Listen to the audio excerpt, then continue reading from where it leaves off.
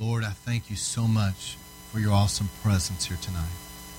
We ask you, Lord, that you would anoint this word like never before, that you'll come speak through me. Lord, this word will go out as living seeds of truth, sown right now into good fertile soil of hearts and minds and lives, watered by the Spirit, to take root, grow, and produce a 100-fold harvest of eternal fruit that remains. Lord, we ask you that your word will go out as light shining in every dark place, and it will dispel any deception, any lie of the evil one. And Lord, it will bring light and truth and revelation. Lord, I pray that you would anoint our eyes and our ears and give us eyes and ears of the Spirit to be able to see and to be able to hear what the Holy Spirit is speaking. That we're not just getting this on a surface level, but we're getting this by revelation. Lord, I pray that your word would be a mighty hammer that will tear down and literally knock down strongholds of the evil one. That it'll be a sword that cuts away what needs to go.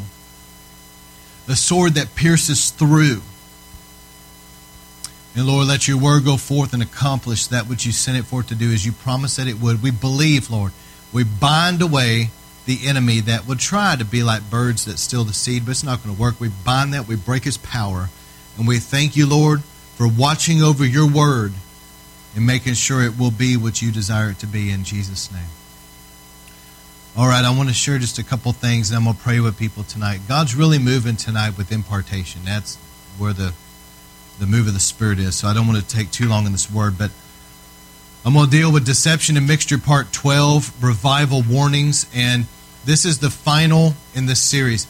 Listen, when I began this series, the Holy Spirit put on my heart and showed me that there were certain people that were somewhat prone toward deception.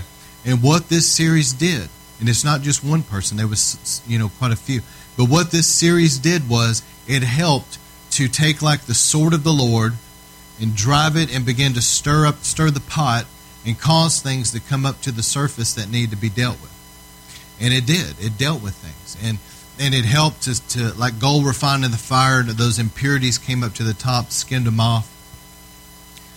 And so I'm going to close out this series, and I'm going to deal with some things. But throughout this series, I confronted a lot of strongholds and a lot of things that's going on in the body of Christ where Satan is trying to bring a lot of deception. It seems like every area of our fundamental truths of Christianity is being challenged.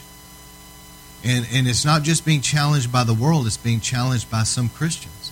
And really that's what this series was really about, was to kind of grab hold of maybe some people that would have later on would have gotten into some major deception and just kind of pull them in on this path where they're protected. And that's the Lord's heart, isn't it? He's the great shepherd. And he wants us to be on a path of safety and protection in his truth and in his presence. But we can't just have a move of the Spirit alone. We've got to have the Word of God setting up boundaries. Like how many guys have been bowling and just for the fun of it, you pull out those bumpers on the side? What are those things called? Somebody help me out. Bumpers? All right, I know what I'm talking about. But anyway, you put them up on the side, and I used to do that just for fun. And I would throw the ball as hard as I could and try to see if I could zigzag it down there and still get a strike, But that's the Word of God. The Word of God causes, if people will listen to the Word of God, it causes something to come on the right and the left that keeps you from falling into deception. Because, we all love the move of the Spirit of God. But if you're not established in sound doctrine and the Spirit of God starts moving, I'm going to tell you that history has shown that there is some crazy cults, crazy deception, weirdness that creeps in because they don't have the Word of God to put it in check and say, wait a second, this is not scriptural. This isn't right. Okay? And so I began this series really being strong on that, but I'm going to end it just a little bit different tonight and kind of round off this teaching, if you will.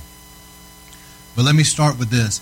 If you want to carry an anointing, if you want to have a mantle, if you want to be in the glory of God and to be used of the Lord, you're going to have to get used to controversy. Did y'all get that? How many of you guys would say and be honest with yourself and say, I've seen nominal Christianity, and I've seen revival. I've seen Book of Acts Christianity, and I'm kind of ruined now. I've got to have God's presence. I've got to have true biblical Christianity. I can't go back to old religion.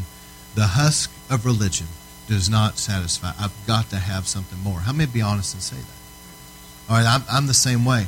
That's part of the reason why I started in the first place just meeting like I'm doing with people, because I couldn't stand sitting through dead, dry church services week after week, and it's just dry and boring. And I wanted to see going out on the streets and seeing souls saved. I wanted to see prayer meetings for a move of God. I wanted to see the Holy Spirit come in power and change lives. I wanted to hear testimonies like we're hearing here.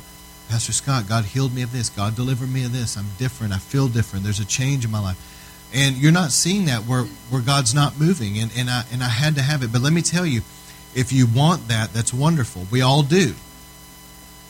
But I promise you, the Bible says this in Luke 6:26, woe to you when all men speak well of you. For their fathers used to treat the false prophets the same way. Think about that. Woe to you when all men speak well of you.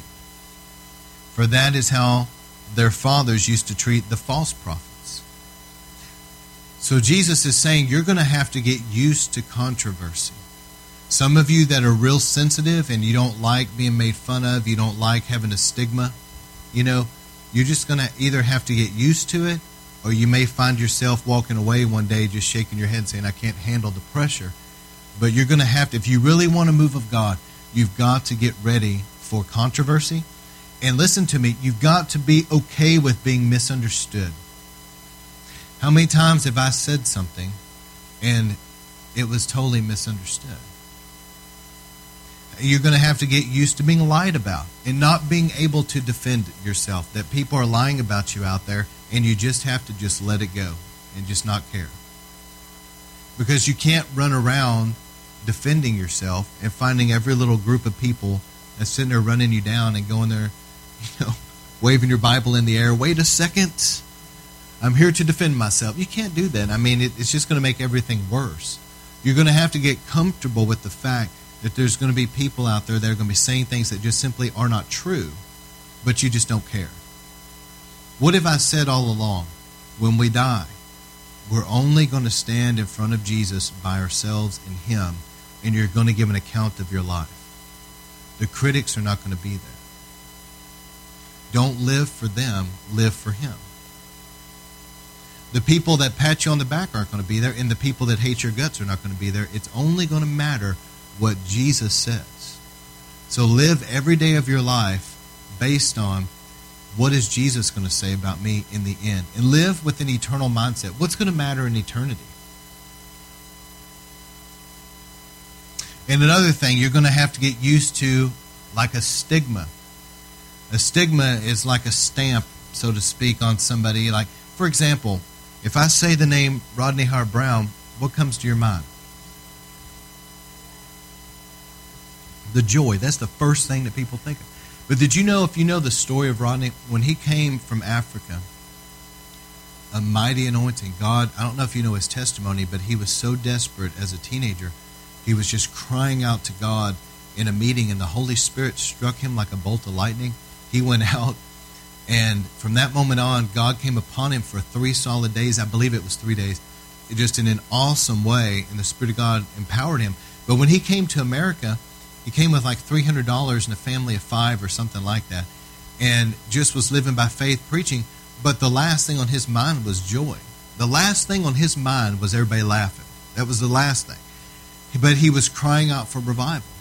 Well, he was in upstate New York preaching, and the Spirit of God started moving in, and all of a sudden all these people started laughing. And he's sitting there trying to preach, and he's thinking, this is peculiar. I've never seen this before. But yet at the same time, he's thinking, well, the Holy Spirit is... And so they left there, and they went to another place, and it happened again. Then he went to another place, and it happened again, and he looks at his wife and says, dear God, it's following us, What's going on? And he even told the Lord, he said, Lord, people don't like this. They're persecuting me. Why are you doing this? And if I remember correctly, the way he described it was, he felt like the Lord say, well, if you don't want it, I can do it somewhere else or through somebody. And he really said, Lord, just do what you want to do. But you know, he's been stigmatized by that. Think about it. And there's people that probably, unfortunately, we bless and love him, but probably will never receive from his ministry because they think he's weird. But it was God that came. It was God that did that. When Jesus walked in the earth and moved in power, he was stigmatized too. People put labels on him. They said, well, he's a drunkard. He hangs out with sinners and tax collectors, and they stigmatized him that way. It was like a stigma. And there was people that would not receive from his ministry because he was stigmatized, you know. And you just got to get used to the fact that if you're a threat to the devil, that Satan is going to try to stigmatize you in one way or another. They did it to Toronto, they did it to Brownsville, they've done it every move of God. And so just be ready for that. And it breaks my heart and grieves me about some of the stuff, like for example, all that Benny Hinn had to go through, being anointed. I mean, he's really went through it, being stigmatized. But he's a mighty man of God, and I love him. I'm so thankful. I don't know that I would be where I'm at today if it wasn't for Benny and him praying over me over the years, and also his books. I've learned so much from his books. How many of you guys have read a book by Brother Benny? Aren't they excellent? An excellent author and just mighty anointing on his life. But he's been stigmatized because of what? The anointing. If you want the anointing, there's a price. I understand that Jesus paid for our sin, healing, deliverance, and all of that on the cross. But there's certain things with God that there's a price to pay. There's something that goes along with it. And one of them is really walking in a mighty anointing. There is a price to pay. When I'm coming on the heels of my testimony, but I wish with all my heart I had somebody that could have talked to me about these things and got me ready, because I did not know what I was getting into. The Lord anointed me, and then all hell broke loose, and I didn't know what was going on. I really didn't know. Why are all these people hating me? Why are they saying stuff about me that's not true? If I make a mistake, why is it blown into what's going on? I mean, I didn't understand just the swirl of it, but it was spiritual warfare coming against an anointing. So anyway, I'm just telling you to be ready for these things. And also be ready for religious opposition and persecution.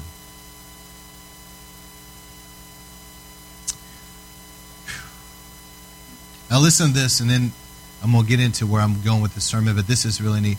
In 1 Chronicles 20, verse 4, David saw victory after victory after victory. Listen to this. Now it came about after this that war broke out at Gezer with the Philistines. Then Sibbecai, the Hushite, killed Sippai, one of the descendants of the giants, and they were subdued.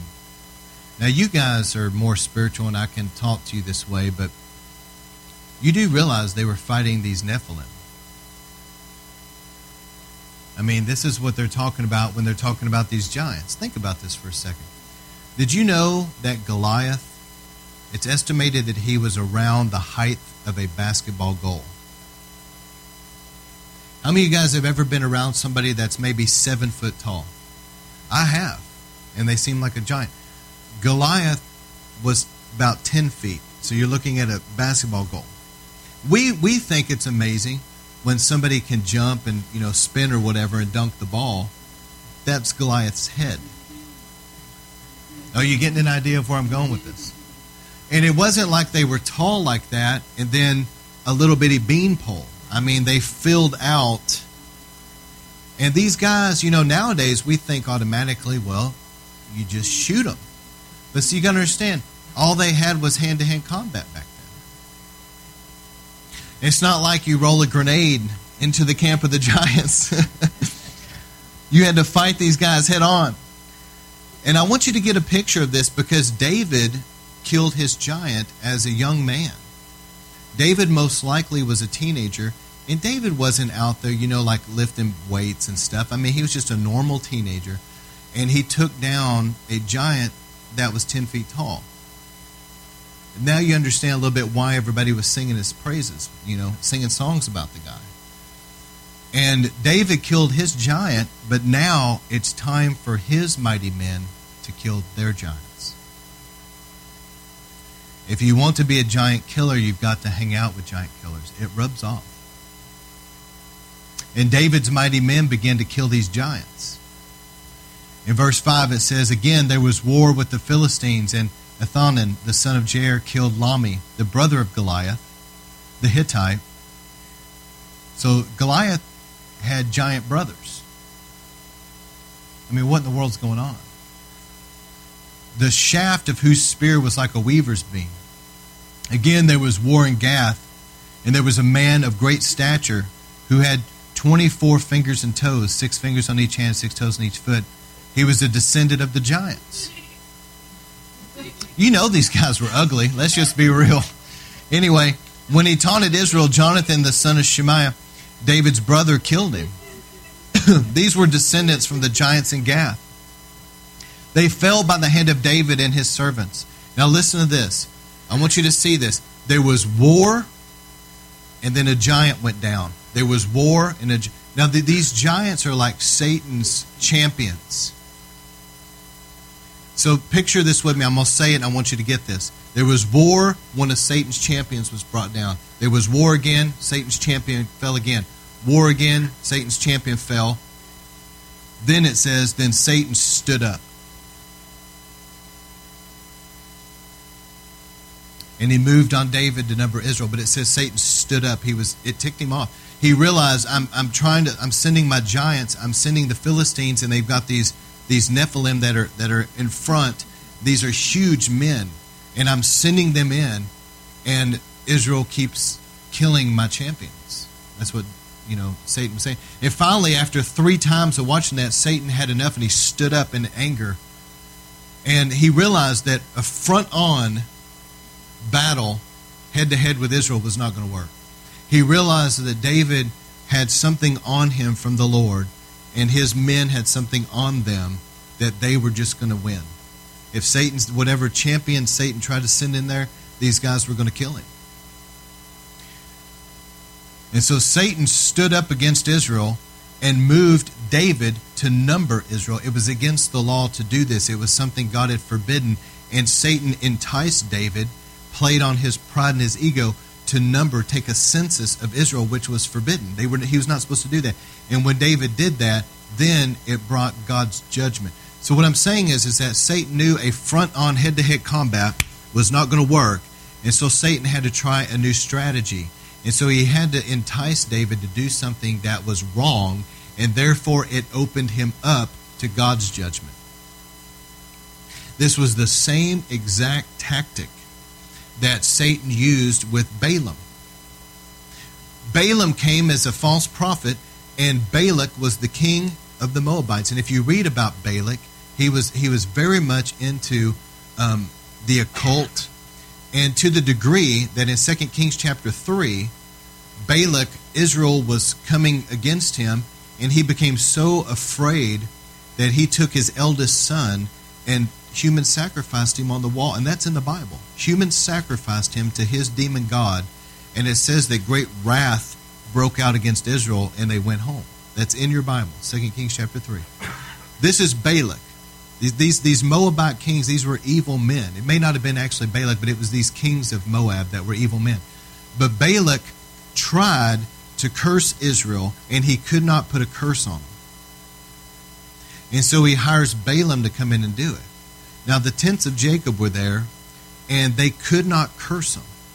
They tried their witchcraft. They tried to release these forces of darkness against Israel, and it did not prevail. So what did Balaam do? Balaam told Balak, hey, listen, if you will take the really pretty young Moabite women and send them into the camp to entice the young men, and they will marry the Moabite women, that it will bring God's judgment down on them. I know that as far as a front-on attack, you're not able to prevail against Israel, but if you will come in a back door and seduce them like that, it will open them up for God's judgment. And that's exactly what they did, and God's judgment fell, and many of them died. Are you seeing where I'm going with this?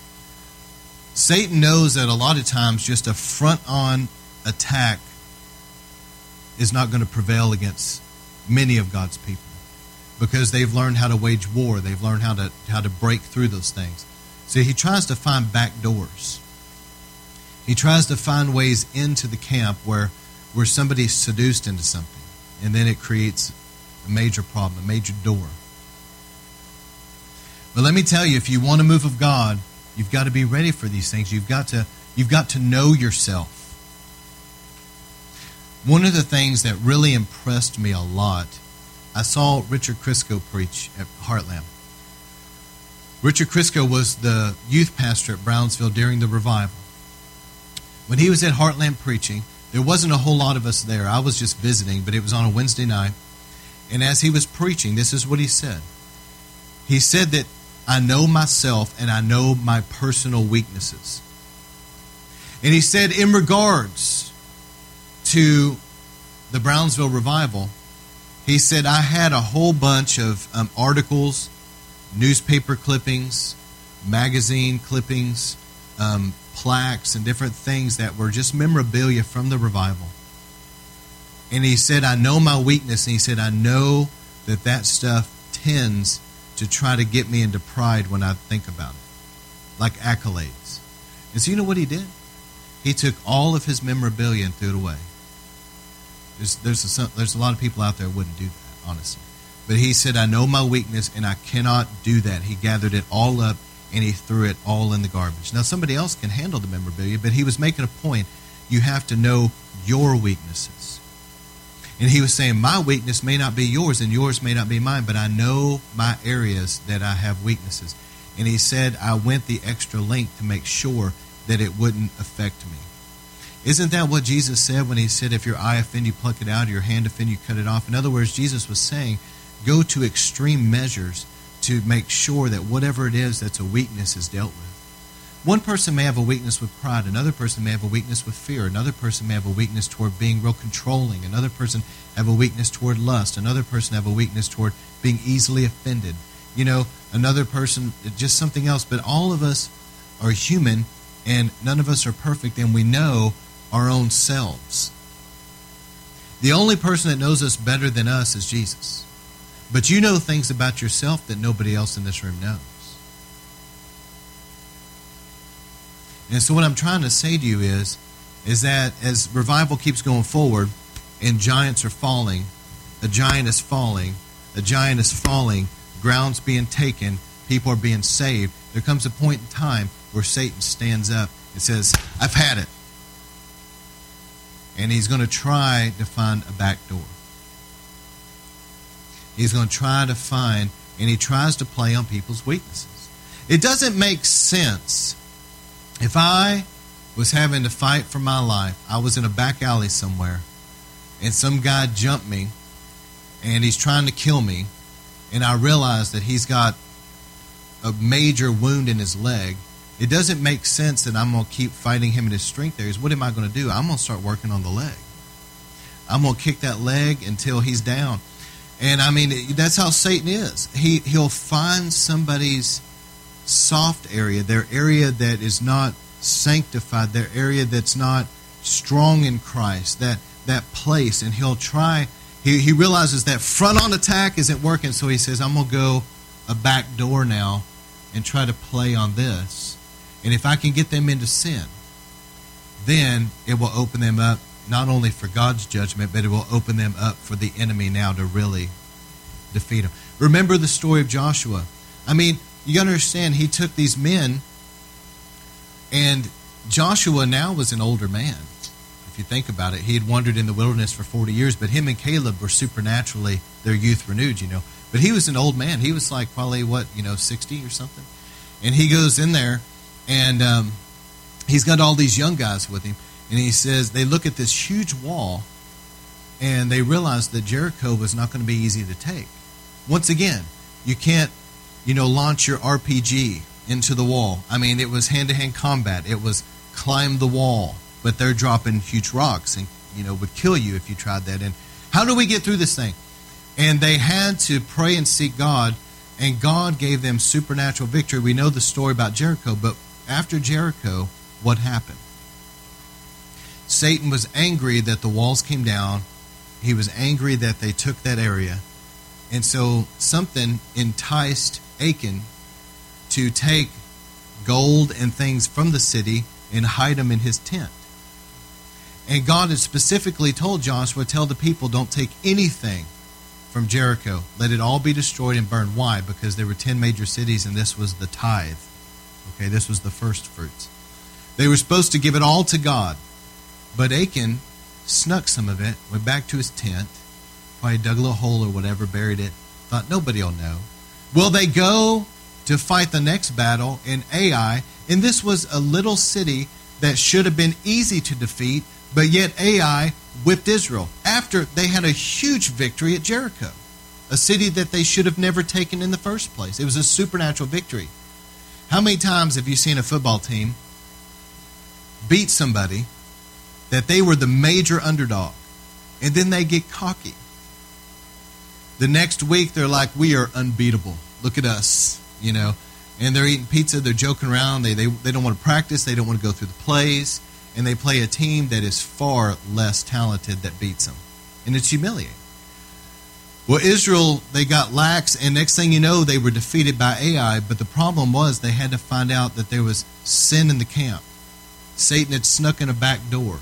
He had seduced somebody into sin, and now it affected the nation. So what I'm trying to say is Satan is not going to sit back idle as you plunder his kingdom. Do you really think that as you keep winning souls and keep seeing a move of God and keep seeing demonic spirits fleeing and healings and awesome things happen, do you really think that Satan's just going to sit back and laugh about it and just let it go? No, he's eventually going to have enough, and he's going to want to try to find a way in to attack. So there's strong opposition and attack against exposing. Listen, there's a couple things that Satan will fight. He will fight revival tooth and nail. He will fight soul winning tooth and nail. He will fight intercessory prayer tooth and nail because he knows that intercessory prayer is a major threat. And he will attack ministries that expose him, that talk in a way that exposes his kingdom and exposes his works. Like, for example, my wife's testimony, things like that, things that expose him and teach people how to get the victory over the devil. There's a major attack against these things. Satan's greatest threat is a group of people that can actually stay in unity, that will come together in corporate prayer and intercession. Did you know that? Because he knows that if there's a group of Christians that are in unity, and they will come together, and they will pray, and they will fast, and they will intercede, he knows, believe me, he knows, God's going to come down. And when God comes down, Satan knows that there is nothing he's going to be able to do about it. Because God's going to do whatever he wants to do and slap the devil around for a while, and the devil's not going to be able to do nothing about it. So he knows to stop this thing from the beginning, he's going to have to disunify a group so that they cannot come together in prayer.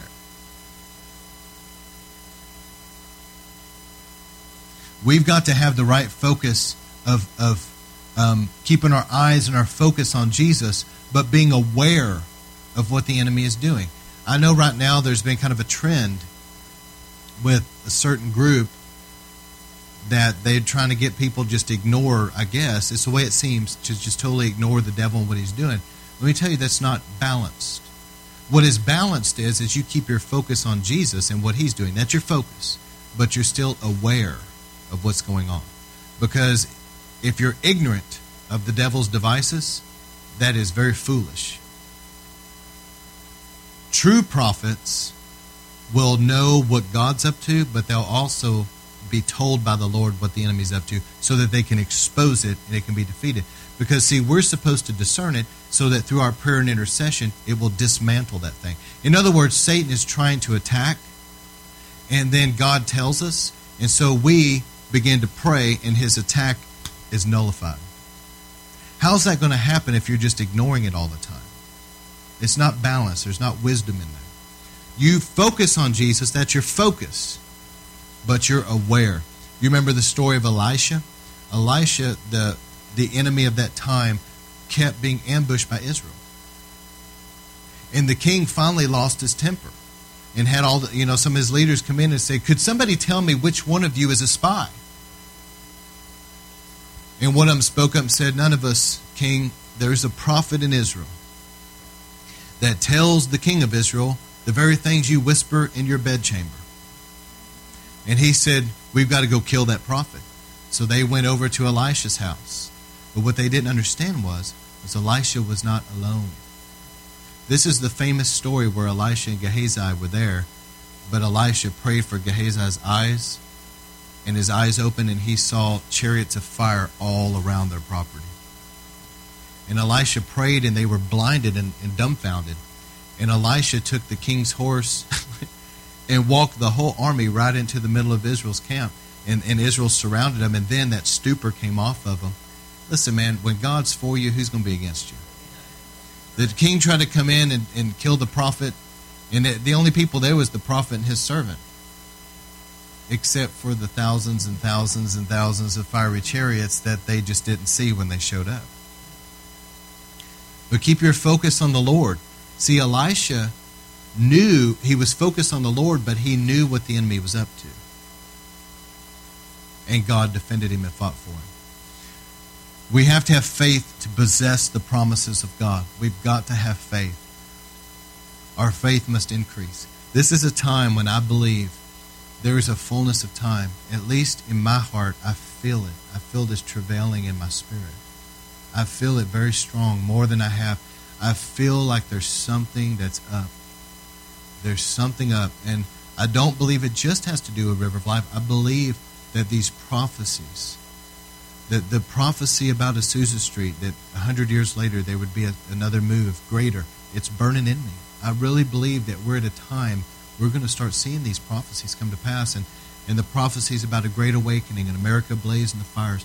Listen, there's been times in past where America was not doing good morally, and then revival came. I mean, do you really think in Wales everybody was doing great morally before revival? No, Wales was horribly immoral. But when revival came, the brothels shut down, the bars shut down. You know the stories, the ponies that they had no longer recognized the cuss words because they quit cussing, so they had to replace. Everything changed. They even, the Super Bowl of their day was in recorded history that it was shut down because of revival, and it says that. The soccer, whatever it was, shut down due to revival. The whole nation, can you imagine there being such a sovereign move of God in America that next year they're like Super Bowl such and such is shut down due to revival? That's what happened in Wales. If God did it before, he can do it again. The only thing hindering God is Christians not believing and not praying. That's the only thing. If we pray and we believe and we come together, with God all things are possible. He can do it.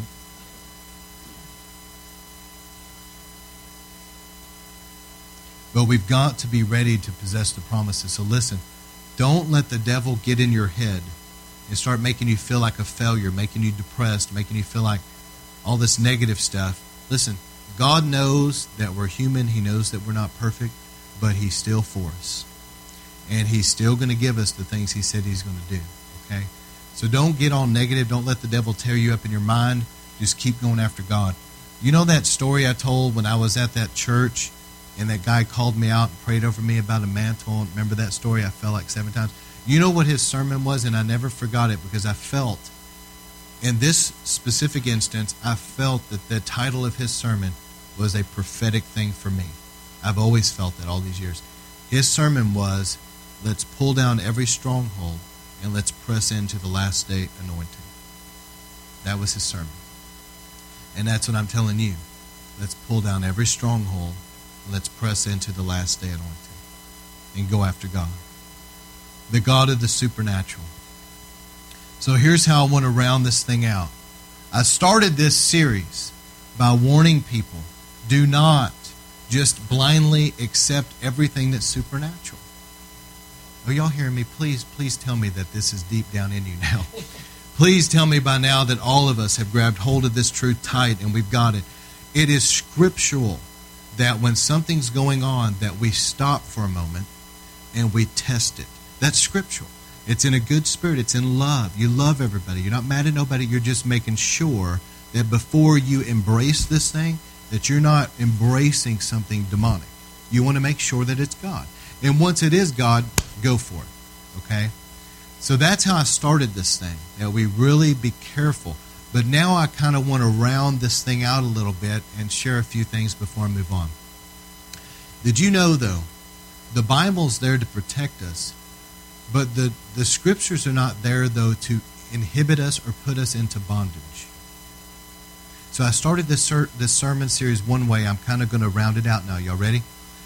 Did you know that when Jesus came, that there had been prophets and people before him that had done some of the things that he did? For example, that Elisha and Elijah and people like that, they had prayed for people that were sick, that were healed. They had raised the dead.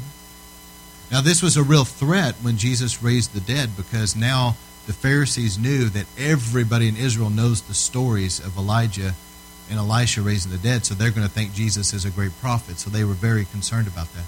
But did you know also that there were certain things that Jesus did that were not done by any predecessor and were not done in the Scriptures anywhere?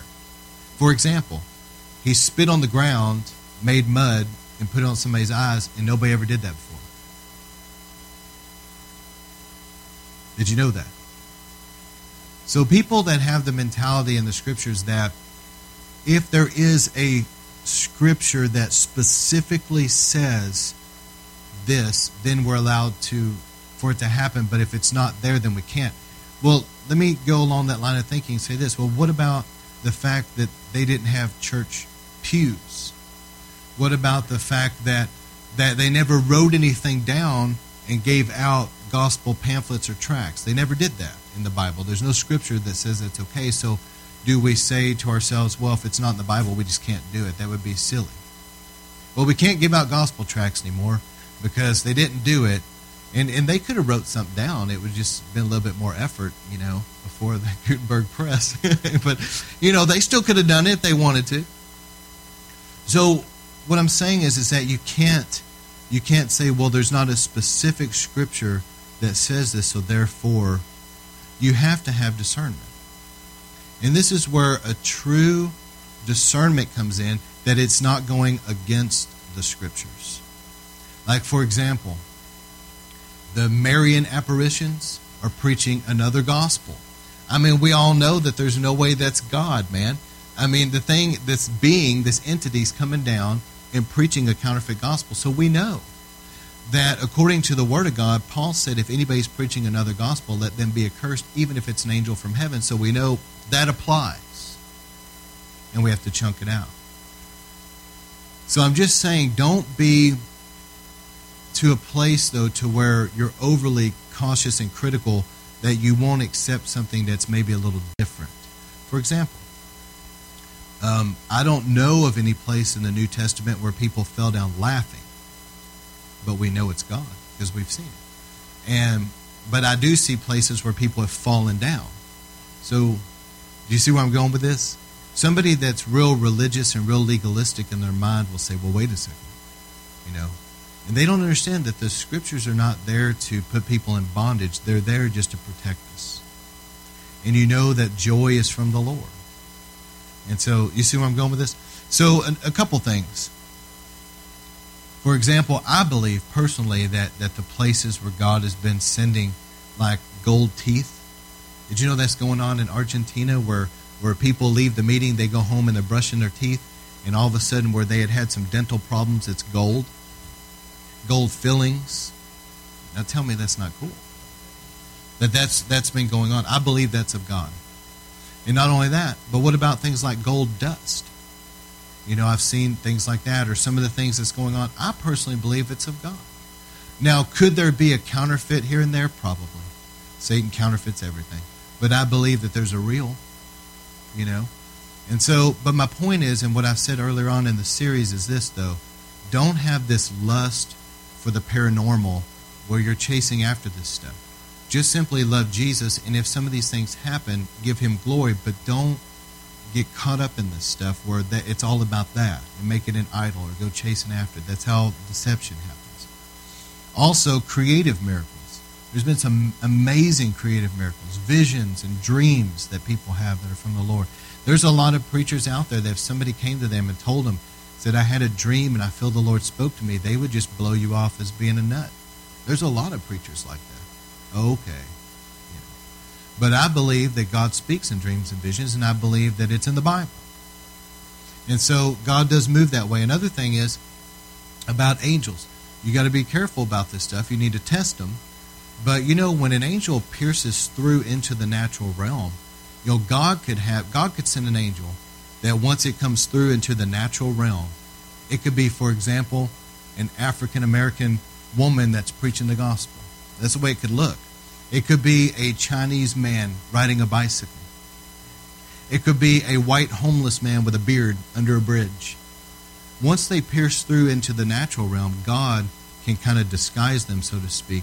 And that's why the Bible says that we entertain angels sometimes unaware.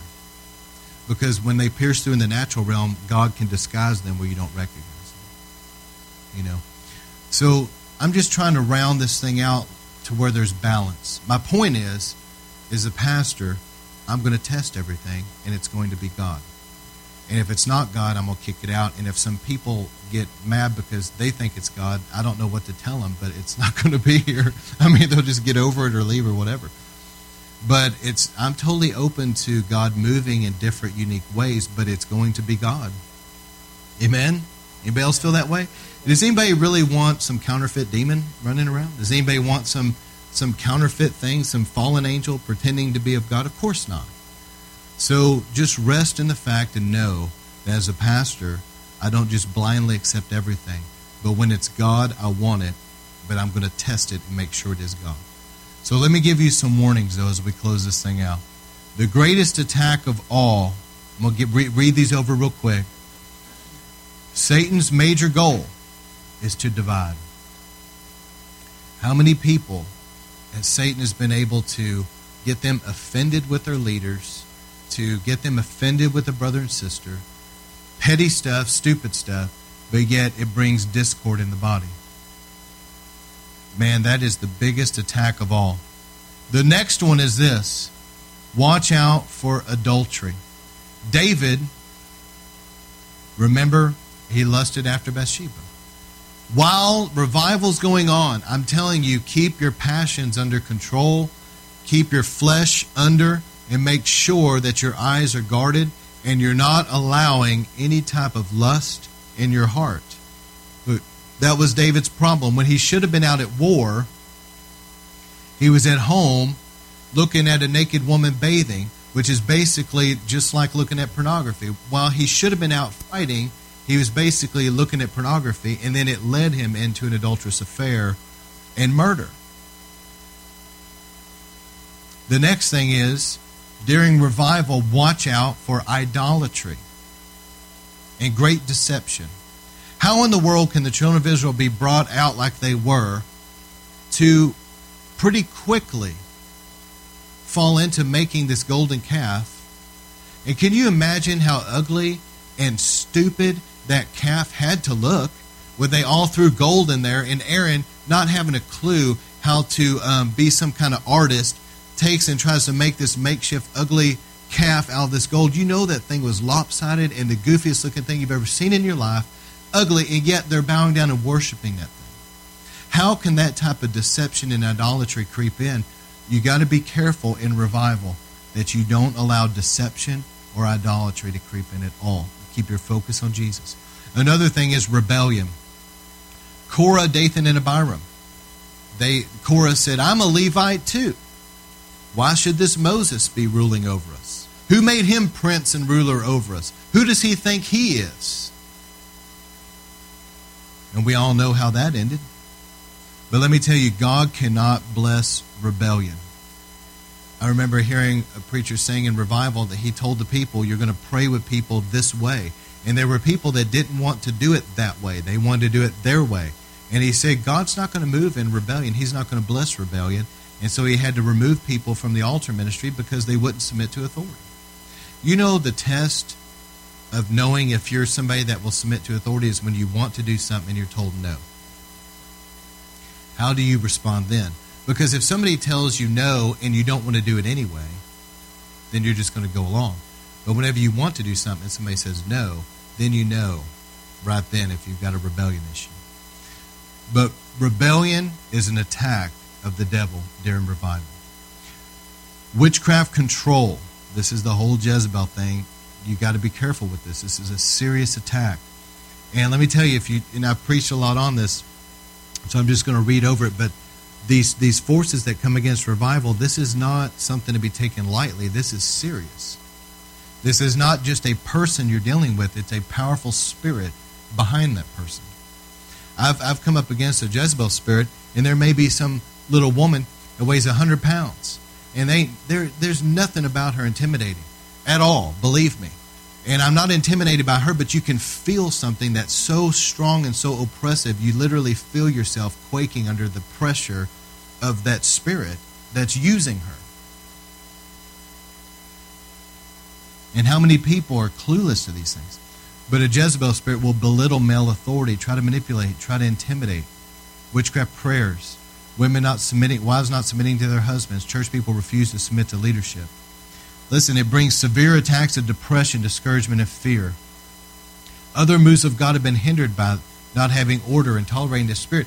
One great revival was Wales. Evan Roberts, man, one of the greatest men of God, one of the most incredible moves of God. Yet Evan Roberts ends up with this witchy woman that brought him over to where she lived and began to kind of disciple or minister and mentor him or whatever, and he never got out of it again.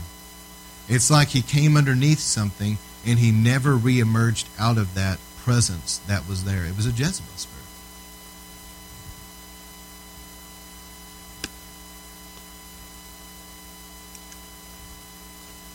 Watch out for a religious spirit's opposition and resistance, like legalism, criticizing, fault-finding, debating, man's control.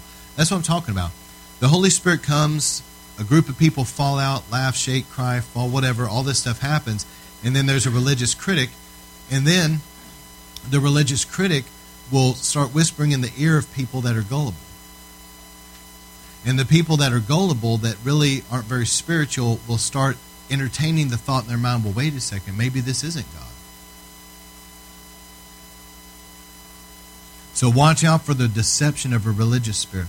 Watch out for evil men like Sanballat and Tobiah. Nehemiah was trying to build the wall and do what God called him to do. The whole time, Sanballat and Tobiah are mocking them, making fun of them, ridiculing them, sent rumors to the king saying they're leading a rebellion, did everything they could to oppose them. Then after that, Nehemiah goes out of town. They finally got the victory. So Nehemiah maybe went on vacation, whatever he was doing. And some goofy priest led him into the temple and gave him like a room. Tobiah. And when Nehemiah got back and was just whistling and walking along, doing whatever he was doing, and saw Tobiah come out of his little room that they gave him, he got mad about it, picked him up and threw him out of the temple, gathered up all of his belongings, threw it out on the street, said, hit the road. And let me tell you, you've got to be careful of evil men and women that try to slip in. Not everybody is of God, and not everybody needs to be a part of what's going on. Okay. Also, be careful about betrayal. There was a man by the name of Gedaliah, and people tried to warn him. He was a ruler in Israel. People told him, there's an assassination attempt coming against you. He said, I'll be fine. Next chapter, he was dead. You can't be passive about the warnings. God will send warnings. You've got to take warnings seriously. Amen? Be careful about man worship. Remember Gideon's ephod. Gideon had a great victory. Then after Gideon's great victory, the people wanted to make an ephod. And Gideon allowed him to do it, and they worshiped the ephod. And it was a snare, the Bible said, to him and his family. Be careful about man worship. Just because God's using somebody mightily, don't get your eyes on them. Keep your eyes on Jesus. One of the things during the Argentine revival, there were people that were not being healed. And they were asked about it because there were so many healings. And Carlos Anacondia said he believes his wife discerned the problem was that the people were looking too much at Carlos and not at Jesus. And so that's why you see people like Benny Hinn, when they go preach, they tell people, Benny says, I can't heal you if I want to. Get your eyes off me. Get your eyes on Jesus. He's your healer. He's your source. As long as people are worshiping man, it's an idol, and God won't bless that at all. Another thing is watch out for greed and the love of money. Like Gehazi.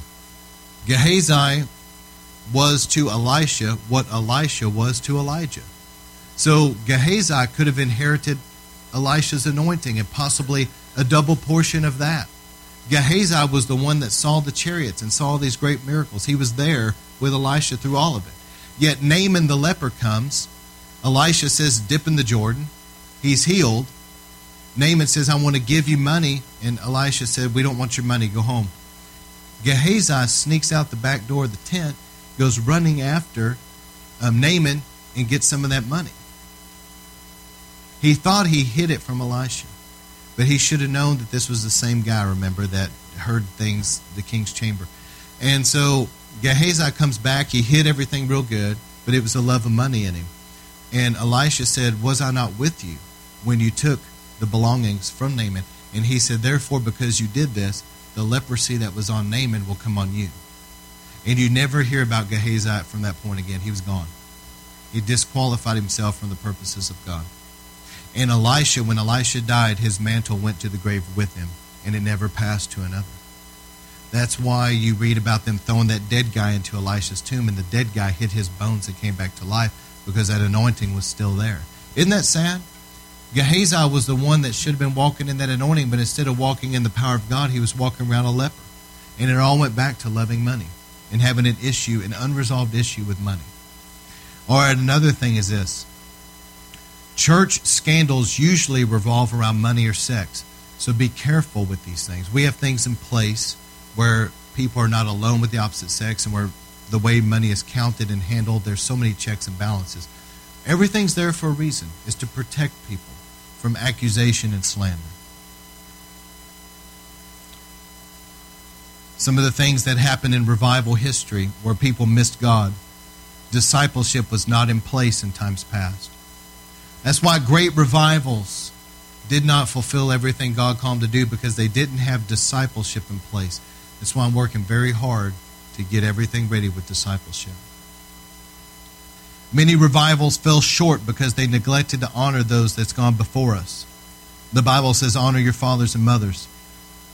So we've taken time to go through history, and Brother Zach has done a great job of honoring the fathers and mothers of the faith. And we've been doing some sermons and things dedicated to that.